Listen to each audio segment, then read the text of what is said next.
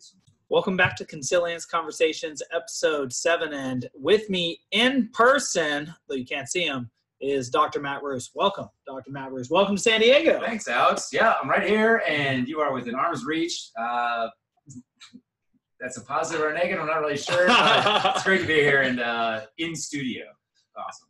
I know it's interesting, too, because usually I get the feedback immediately from when I'm doing the recording from the fact that you can hear me, that this recording is actually working. So it's pretty interesting just to have you in actual person here, because I have no clue whether the recording is working. So hopefully it is. Right. From our standpoint, there are no blemishes. This is perfect, but it could be disaster. We'll find out after the fact. Yeah. And so, well, I guess so. Some things are the same, some things are different for this time. It's a special holiday episode. I think it's December 19th. My calendar is on the wrong month here at the home office, but time stands still over here. Technical flaws. Yeah, exactly. Well, old habits die hard, and I guess we'll be talking about that pretty soon, because for those of you who are on YouTube who can see the screen, a few of the topics we want to talk about today do involve the season. 'Tis the season, and 'tis the season to talk about the season. Many holiday celebrations are tied to religion. So what's the neuroscience of religion? And so we broke that down into spiritual experiences and the fact that humans have a strong tendency to anthropomorphize. And I wanted to talk about the Greek gods some with you, and maybe the Egyptian gods, maybe, the Christian god, and maybe the Norse gods. We could create some new ones if we need. Sure, right. And addiction and holiday feasts and treats. This is something I'm actually very interested in, because, something I'm always looking to do, and people can call this first world problem, but what I see in that statement is problem. So it's problem is how to keep the pounds off, and not just keep the pounds off, but keep from developing some nasty habits that follow me out of the holidays and back into my normal life. And, frankly, I want to feel good and not terrible from eating way too much all the time, and, only sugar. And then holiday gifts, giving and receiving. Maybe I'll talk a little bit about Aristotle and the Great Souled Man, but I'm very interested to see what you have to say about that. I can also give some Dante at the top of the Purgatorio.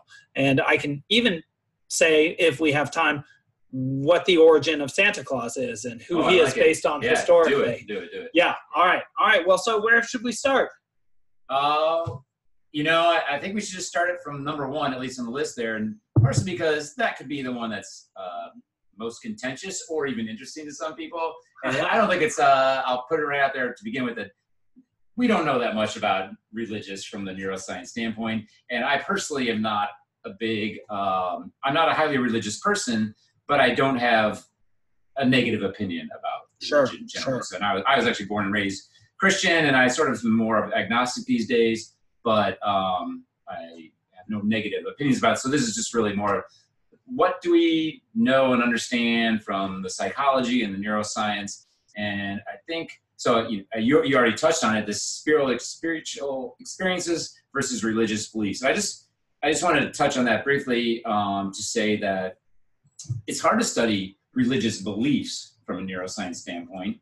It's just, how do you even do that? What experiments would you put forth to make that happen? And religious beliefs are, what I meant by that is even just like you do deep thinking. It's not just like emotion. It's religious beliefs from the standpoint of, well, I've thought about it a long time, and I've come to this conclusion, and the conclusion is not necessarily a provable conclusion, but it's brought me to this belief state. And that's very different from a spiritual experience where someone has felt as if they were touched by God, or God spoke to them, or they had some experience that ascended, the physical world. So sometimes when they study these things, just finish up with one sentence, is that some and maybe the majority of the neuroscience experiments try to have subjects that have experienced what they would call a spiritual experience. That's very interesting, because that's sort of just that distinction alone shows the interplay in, I think, a religion between sort of the practice of the religion and the stated or articulated beliefs of it. And even maybe a third aspect, the genuine religious experience, right? And that seems to be something very interesting. And this guy, Jordan Peterson, who I've often listened to, talks about this book, Soma, which is some guy investigates. It's Soma, S-O-M-A. Yes, Yeah. S-O-M-A. Which means body, which is also the soma is the part of the cell, the neuron that is the, right. I don't know, the main volume of the neuron is in this so-called soma. Well, it's also supposedly some drink or some psychedelic drink that led to possibly the expansion of human consciousness at some point. This guy claims. But all that goes to say is that spiritual experiences, regardless of what induces them, do seem to be within the realm of what is possible for humans. And I think it's interesting to find out. It would be interesting neurologically to understand what is happening during one of those experiences. I don't know if what we would have to do is like find somebody with epilepsy and see, what is going right on during the, I forget what the moment is called before the seizure comes on. It's called something like the horizon. I know onset. It's kind of like I'm drawing a blank too, but it's kind of like the event horizon, which is right.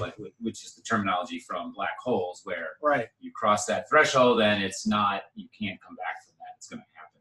Yes, and in any case, what I'm also interested in is to what extent a religion is, and I want to ask this right because I was thinking about it from a neuroscience standpoint, is not just the articulated expressions about the belief of it, like my relationship to the religion is this or that, what somebody says, but the practices that somebody embodies in line with that religion, and how that ties to general in-group sort of practices of acting in the same way as other people because they obey the same code or the same set of rules or the same set of embodied rules if you don't know them, right? Like when you're in a pack or a gang of friends, right? Sure. Why are you in that gang of friends? You don't know. You're just you may not even, for at least some individuals, they haven't given a critical thought, not to put them down for that situation. You're born and raised, and you observe what others around you do, especially as a child, and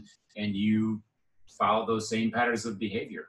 It's sort of the memes that are passed down, and religion is definitely, hugely, religion is a set of memes.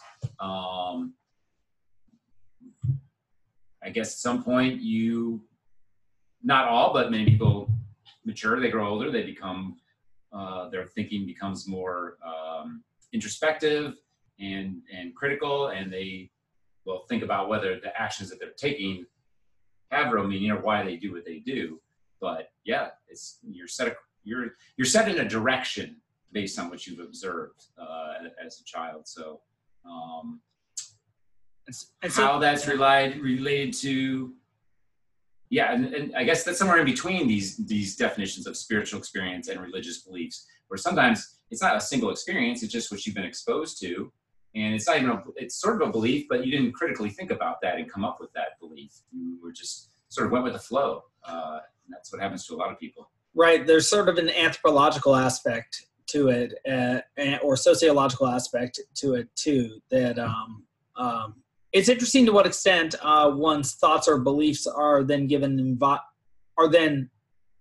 embodied expression as actions, which are customary then. I suppose then your customary actions are reflections of customary thinking, which is not your own then.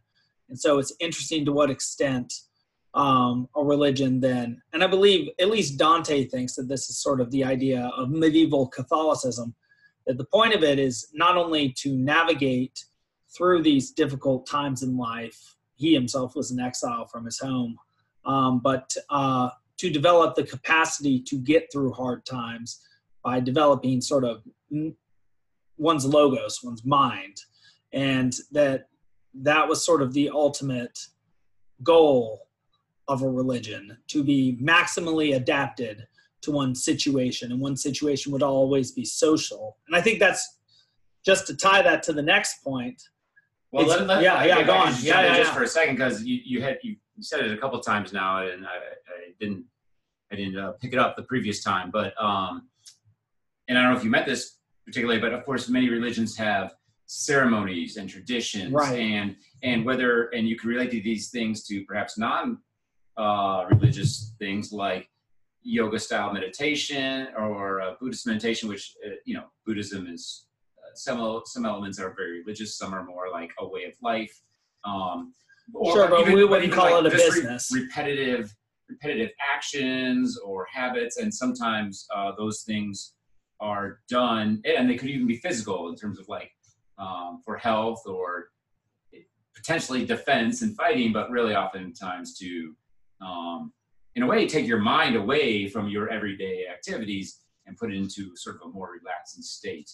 I don't know if that's what you had that in mind at all when you were commenting on those things, but there are some elements of religion that seem to be, particularly this, again, the ceremonial type, where it has almost nothing to do, to me, with the religion itself and the beliefs thereof. It's almost more like senior psychiatrist, or it's a therapeutic process. Well, and that may be part of why there is the rise in psychotherapy as there is a decline in the religion, because exactly, if humans, like we've been sort of putting out there, inhabit a mental space as much as they do just an actual space, then theaters of awareness have real value to us, in that they bring our awareness, our very limited awareness, to specific spaces and specific places of rich information and ideas. So what a religious space is, at least, is a place you go to in order to literally move in different ways while thinking about different things from your normal life.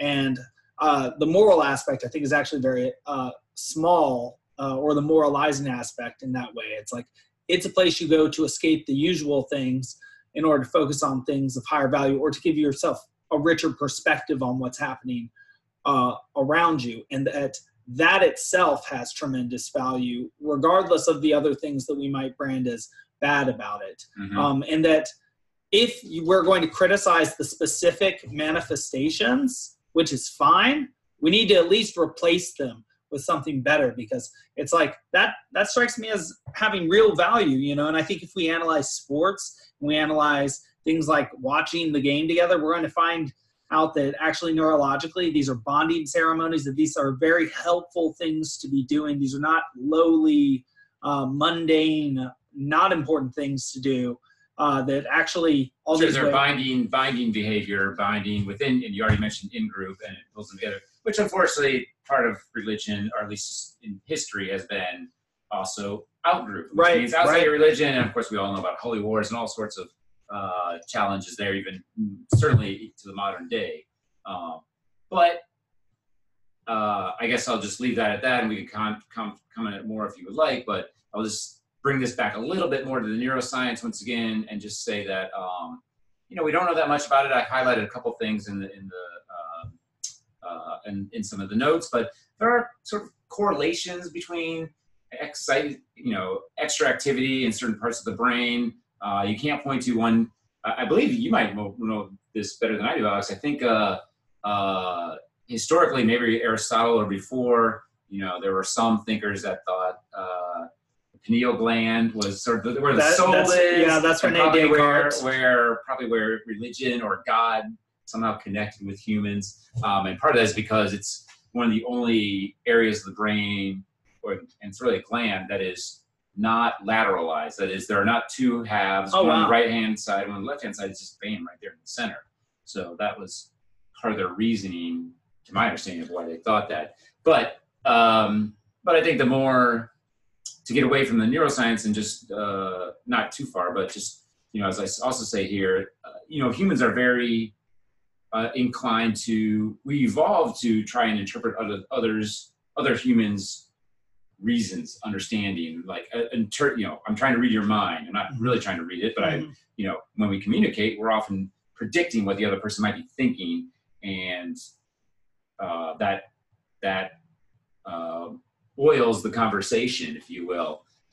But it can be a negative too, because we are tuned or evolved to anthropomorphize and to find to find causes where there may not be causes. And we're very good at finding causes that truly are the causes, but we're also sometimes bad at ascribing a cause to an effect, and that has, this can go back to our cognitive biases conversations, and it makes us amenable to anthropomorphizing things. And of course, God or gods are sort of anthropomorphizing, especially if we go back to Zeus, yes, the Thor, ancients, and thinking about how every body in the sky is connected to a god.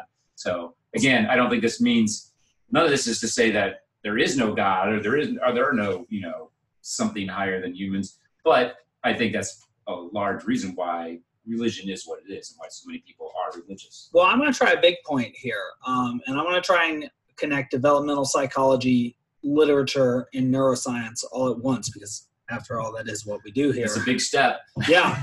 Well, it makes me think sort of part of the developmental pathway for a human is to think that at first everything comes from heaven or from God, because Piaget says that first you have sort of the image of the mother, then there's the image of the mother, and the father sort of differentiates, then there's the image of you as well. And then from that, you sort of develop or don't. And the Freudians sort of believe this. The Jungians also believe this. And this recent guy, Jordan Peterson, believes this as well. And so that seems to be the story that you're housed within as you develop. And so given that it's the holiday season, the story here is, there's both a Christian story and sort of a less Christian sort of Santa story, like a Germanic story at play here. And I want to focus on that one just for a second, though I could speak to both very easily. Because actually Santa is rooted in Christian thought too. The guy, Saint Nick, was a bishop, supposedly. I think a bishop of Cusa. I could be wrong about that exactly, but the idea or the story about him, at least, is that there was this nobleman and he fell on hard times, and so he couldn't provide a dowry for his daughters, which meant he couldn't pay a young man, the money he would need to get settled and have a wife at first. And so no young man could court his 3 daughters, and so he was going to have to Bless you. yeah, the season. He was going to have to sell them into prostitution.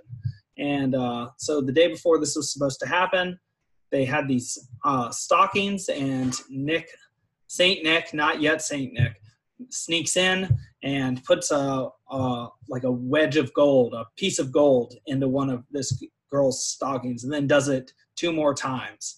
And so that's the idea of like giving and being charitable during this season. But just a couple of things about this season. One, neurologically speaking, if people are embodying a certain action and they change a certain way of acting and they change what that which they're perceiving and talking about, and even how they orient themselves during a certain amount of time, doesn't that mean they're embodying a certain spirit? And doesn't that make like the spirit of Christmas the realest thing possible? Just A. But the bigger question I want to ask, and I know that was already like one you want to comment on, is to what extent do you think it is the case that as you develop, you think sort of the image of development in your head is one of Santa. The culture gives and just gives and gives, and sort of culture, society is the image of Zeus or the all-giving father of Thor or Santa, this old wise man who has all the gifts and the next things for you. Would a modern day version of society be government, or is that too far afield? I mean, that's definitely part of it. That's part of what is already there. But I'm not even sure exactly what I guess this relates to the third point, holidays, giving and receiving, and how giving makes us happier than receiving. That sort of, and this is going to be a weaker point than what I at first had in mind, but to what extent, as one is developing, there is a certain threshold which one goes through after what, don't want to put words in your mouth, but as we can almost always observe with most children, they go through a phase as they age, and of course maybe even be more like a more adult development. But even as children, we are all initially selfish, and we care only about ourselves. And you may seem to love your parents, but mostly you're wanting the attention from your parents, and that's a selfish behavior in some regards.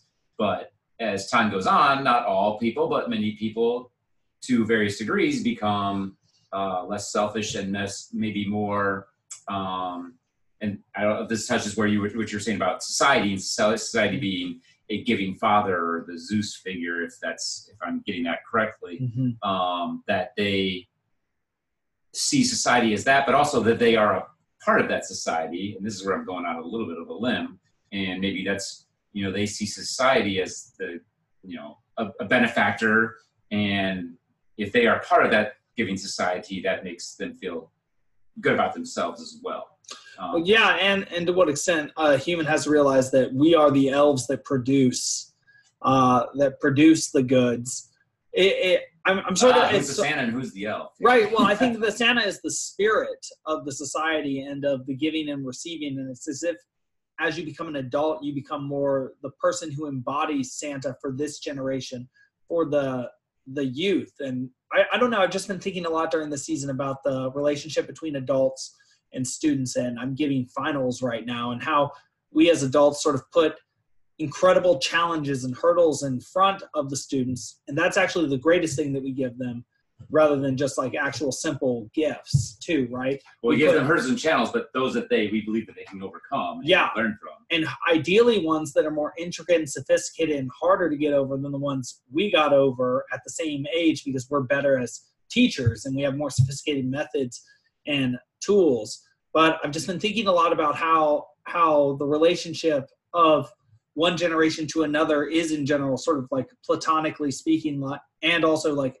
the Santa way of speaking, like one generation gives the challenges that will build the character of the next generation. And this just ties not only to the idea of like sort of Santa giving and you being the kid who receives and then you being the Santa who gives to the kids, but also recently I went through Harry Potter with some other teachers, and Harry sort of realizes in the third book that he thinks he sees his father and his father protects him, but he realizes that he has to protect himself, that's the greatest father. And I think that's also sort of both the Christian and the Santa Claus message, that if you develop your mental ability to adapt, your logos, your mind, your your consciousness, your fluid intellect, I don't know what we would call it in a neuroscience context, that is the best possible chance you have to survive. You said something, I'm going to go a couple steps back that I thought was interesting, which was that it's a little bit kind of like, people always they don't all want this, but most would say that they want better for their children than they had for themselves. And I thought it was actually really interesting what you mentioned, if I interpreted it correctly, that maybe we put forth challenges for our children as a society, and those are challenges that we hope will help them grow as people and into the society. Yes. But are we getting better? Just as we built up our technologies, and we're obviously we have greater technology, or technology that can do amazing things compared to 10 years ago, 20 years ago, 100 years ago. Are we improving as teachers in the sense that we are, and this is sort of a question for you, are we getting better at finding out ways to teach our children, not just to necessarily even make them, and maybe it's more like an acceleration. Are we honing that down such that we can get kids can develop and go further in life because we put them on a greater accelerated schedule, not even necessarily through pressure on them, stressful pressure, but just by posing the right challenges and giving them the right tools to overcome those challenges? Yeah, frankly speaking, I think the answer is yes on all levels, and not just because of the efforts of teachers, but also because of the access to digital technologies like YouTube and their sort of universal access now, and I mean, just the fact that there's universal heat and sewage is taken care of with these kids, and most of them have good hygiene and have access to relatively good food, and so each generation their IQs are going up, and just like the technologies we have as teachers now, we now have, like I'm going to a conference in January on this software, which I'm not getting paid to talk about, so I'm not going to say its name.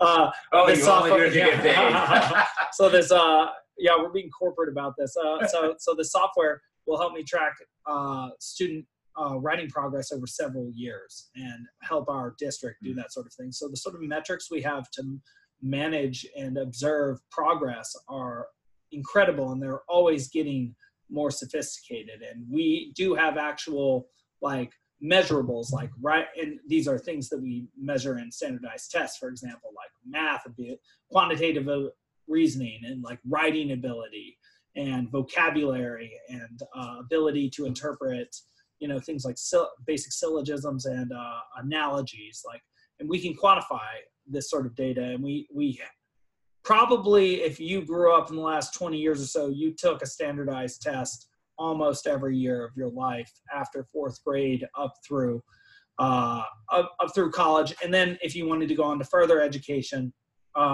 further standardized tests, right? The MCAT, the GMAT, the GRE, the LSAT, etc. And so our data collection and our teaching methods have gotten, and the, sort of conditions that students live within have gotten so good that we are objectively getting so much better, regardless of all the sort of bad PR you hear about. Well, because also our judgments and our bad PR about teaching in general. Just I think in general, systemic failure is the idea about education, but it's like, I think also our standards for education have become so high that they are unprecedentedly high, and they are so. Someone might call it failure. Right. We're failing to meet higher bars than we've ever put up for ourselves. That's right, and really extraordinary bars. And in fact, the bars are so high that we're running up against the limits of like the structures of society and human genetics, right? Because like there's a demand even for improving. I mean, we've gone pretty far from the holiday idea. Well, I got an idea how to bring it back, but right, okay, but like, so, the methodology and the training out there for teachers, we're just seeing that the profession allows for the best, and the conditions at home in some ways, at least the material conditions at home. There are other psychological considerations if you have populations that have homes without two-parent families. There's just objective data on the fact that harms the boys and girls, but boys more if there's not a male figure in their life across several domains. I think it's actually 70 domains. And I think Warren Farrell did that research. And, I don't even know what you mean by domains there, because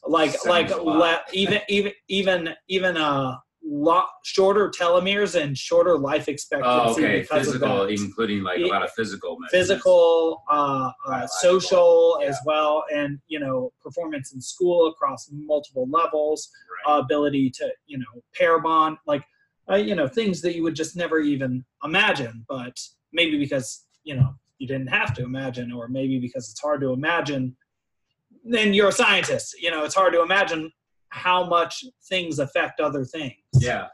Right. Sometimes it maybe, as a scientist, it might be easy to imagine that, and some people don't consider how impactable that is. Sure.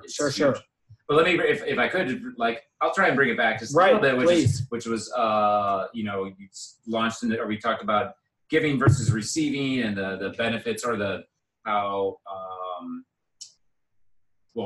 my connection is to you as a teacher and to many teachers. A lot of times you got into teaching. I can't speak for you personally, but probably because you liked teaching, but part of the reason you might have liked it is because you saw the benefit that it gave to your students, and sort of that made you feel good and happy that your students were doing well, which is related to our little one-liner here about holiday gifts. And sometimes it's better to give than receive, or you feel happier when you give versus when you receive. And there are studies on these, mostly behavioral or psychological studies, that people have maybe their immediate rewards about getting something for themselves, and we can put it in monetary terms, like you buy something and you get an immediate reward, but that's often short-lived. And a lot of the data suggests that when you give, you feel better and happier about it for a longer term.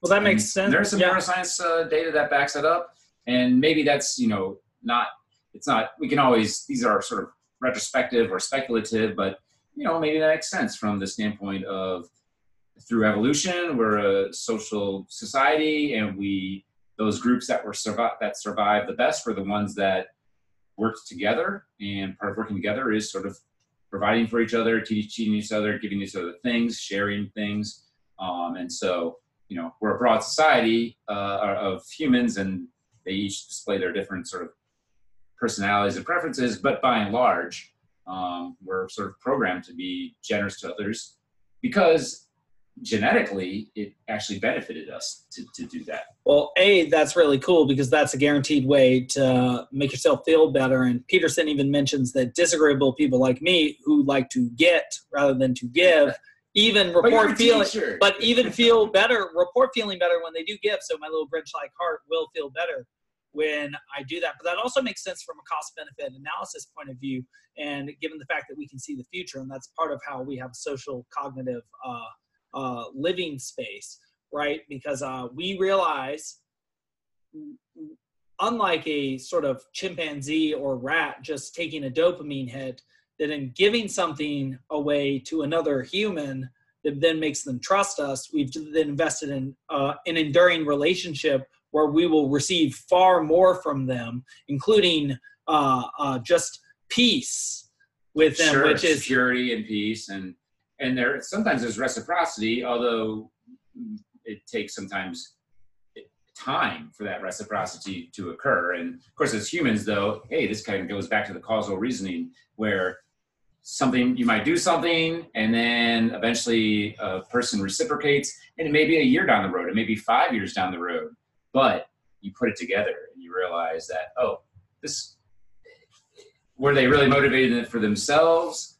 In some sense, certainly many philosophers would say, you're always interested in yourself, right? That's what sort of happiness is. And if I make someone else happy, it's because it makes me feel happy. Okay, fine. That's charting it off into some philosophical territory. But it's also smarter and better for everybody. So I see that as a superficial criticism, because it's like, we're so smart and sophisticated. So because that might be wrong, right? But I think it's just so reductionist that it makes it seem as if we're not actually far more sophisticated and smarter than that. Because actually, what we seem to have calculated without even knowing it is that when you're good to other people, they make you rich and they get rich too, and that's good for everyone. Well, that's what I meant by that's why I was trying to connect it with like the long-term aspects of it. Yeah. And I thought about that initially because you mentioned apes or monkeys, and so of course they have social groups and they have reciprocity too, but the timelines are probably much shorter. And I'm speaking without a lot of deep knowledge about it, but that seems humans can take a much broader viewpoint in time and also prospectively into the future. Well, I mean, that seems to be why we created the pyramids and great cathedrals like Notre Dame and even great epics. I mean, the idea is not that this is going to be around for 5 minutes and disappear, any of these things. It's like, this is the key to I would say that is almost like the idea of like the kingdom of heaven, like the pursuit of humans of some shared goal that brings us together in an in-group fashion. And I do think that does produce difficulties with out-groups, but my next question would be, is that an argument against any in-group? But there was one last thing I wanted to say to connect to earlier, because I've been on this trip, and I know I keep making this transition in the middle of it, but I was going to say that I'm starting to see the change from anthropomorphized religions towards more articulated, or the word sort of religions, generally considered more abstract religions, like Christianity, philo and ontogenetically, in the same way that a human at first just is primed to see things anthropomorphically, but as they develop their rational intellect, they come to be able to see the principles underlying things, and they come to be able to see things more scientifically, away from just the experience of things. Are you saying you're experiencing it, or you're observing this in terms of a current time, or a real time transition in the way society thinks about religion? Or are you saying that you're now sort of looking back at the course of history and seeing that? I'm saying three things. Yes, I'm seeing that and trying to orient us in history in that process. I'm seeing that in how a human just specifically ontogenetically as a human develops their mind. Like at first they see everything socially, then they have to learn to see things more scientifically within those boundaries. And also that is what the history of religious thought is, at least as portrayed in epics like Homer's in the Iliad and the Odyssey, where you have anthropomorphized gods, and going through Virgil, where they're a little more philosophical gods, and then Dante, where there's one god, and first he's sort of like a griffin, and theriomorphized, that means made into an animal, but then he's three rings, and they're very abstract, and what do you have to say about that? And so sort of like the symbol that represents what gods are went from being very social to very abstract, representing sort of us going from very social ways of conveying information to more abstract. Sure. It's like there's individuals over the course of history as themselves, as well as individuals. If you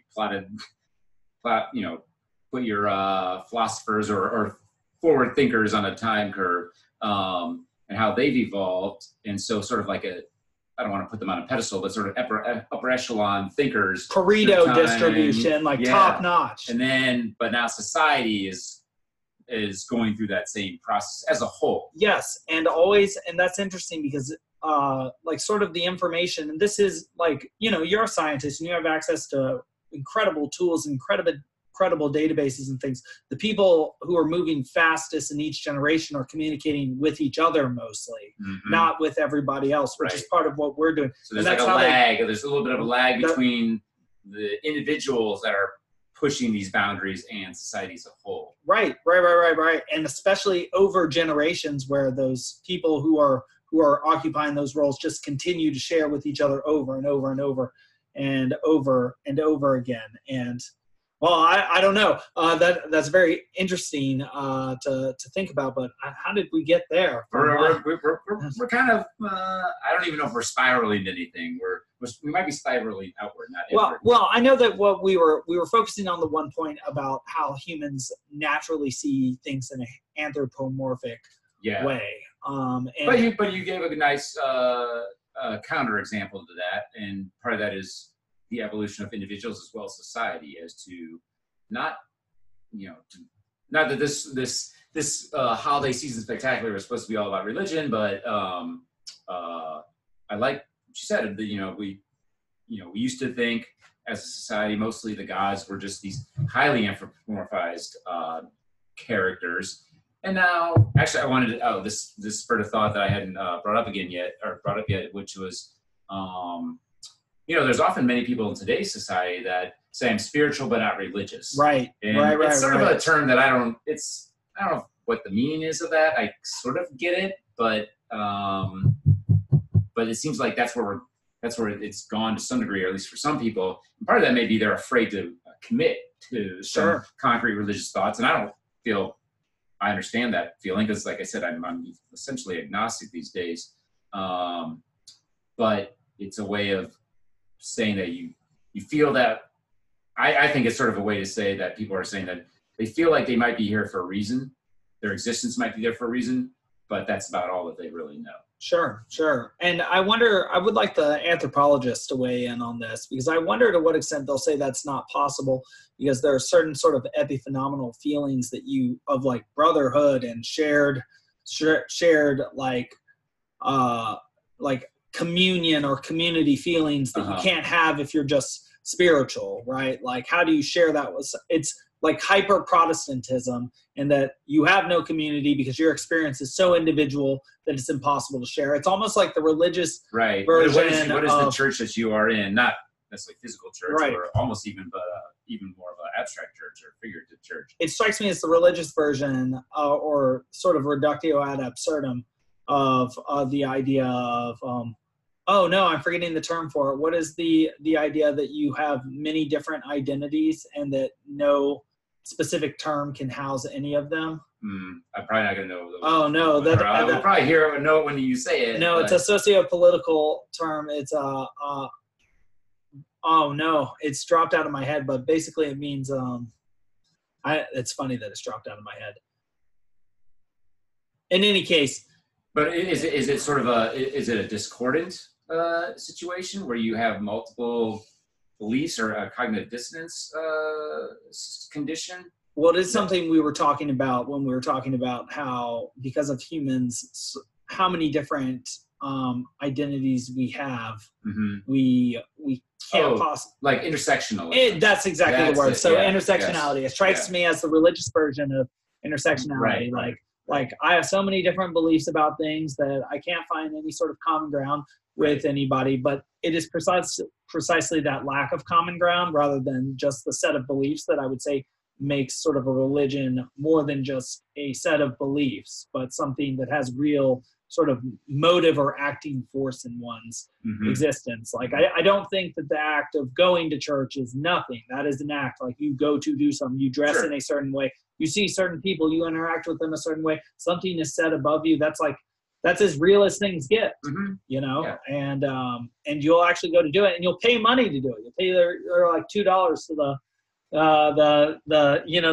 bin that's going around. Well, you'll pay money, but you feel good about paying that money. That's so right. It's actually, you were rewarded for that internally through your dopamine, through a cascade of multiple neurotransmitters. Well, it's interesting too, because just to sort of get near the end of this now, to what extent, so when we think about sort of the engorging childish nature of Christmas that gets criticized so often, it's like it's just about receiving and stuffing your face, and that's showing how rich and spoiled and gluttonous and what a monster you are. And it's like, well, yeah, at one level of consciousness or one level of development in the Piagetian sense, but what we're talking about when we talk about the development of our culture's consciousness and of ours, and just how refined it is to have a spirit of giving for a month or so, and how cool that is. And people complain, why don't we have that all the time? It's like, it's cool that we have it at all. And some people I think there are certain people in society that do have that sort of mentality across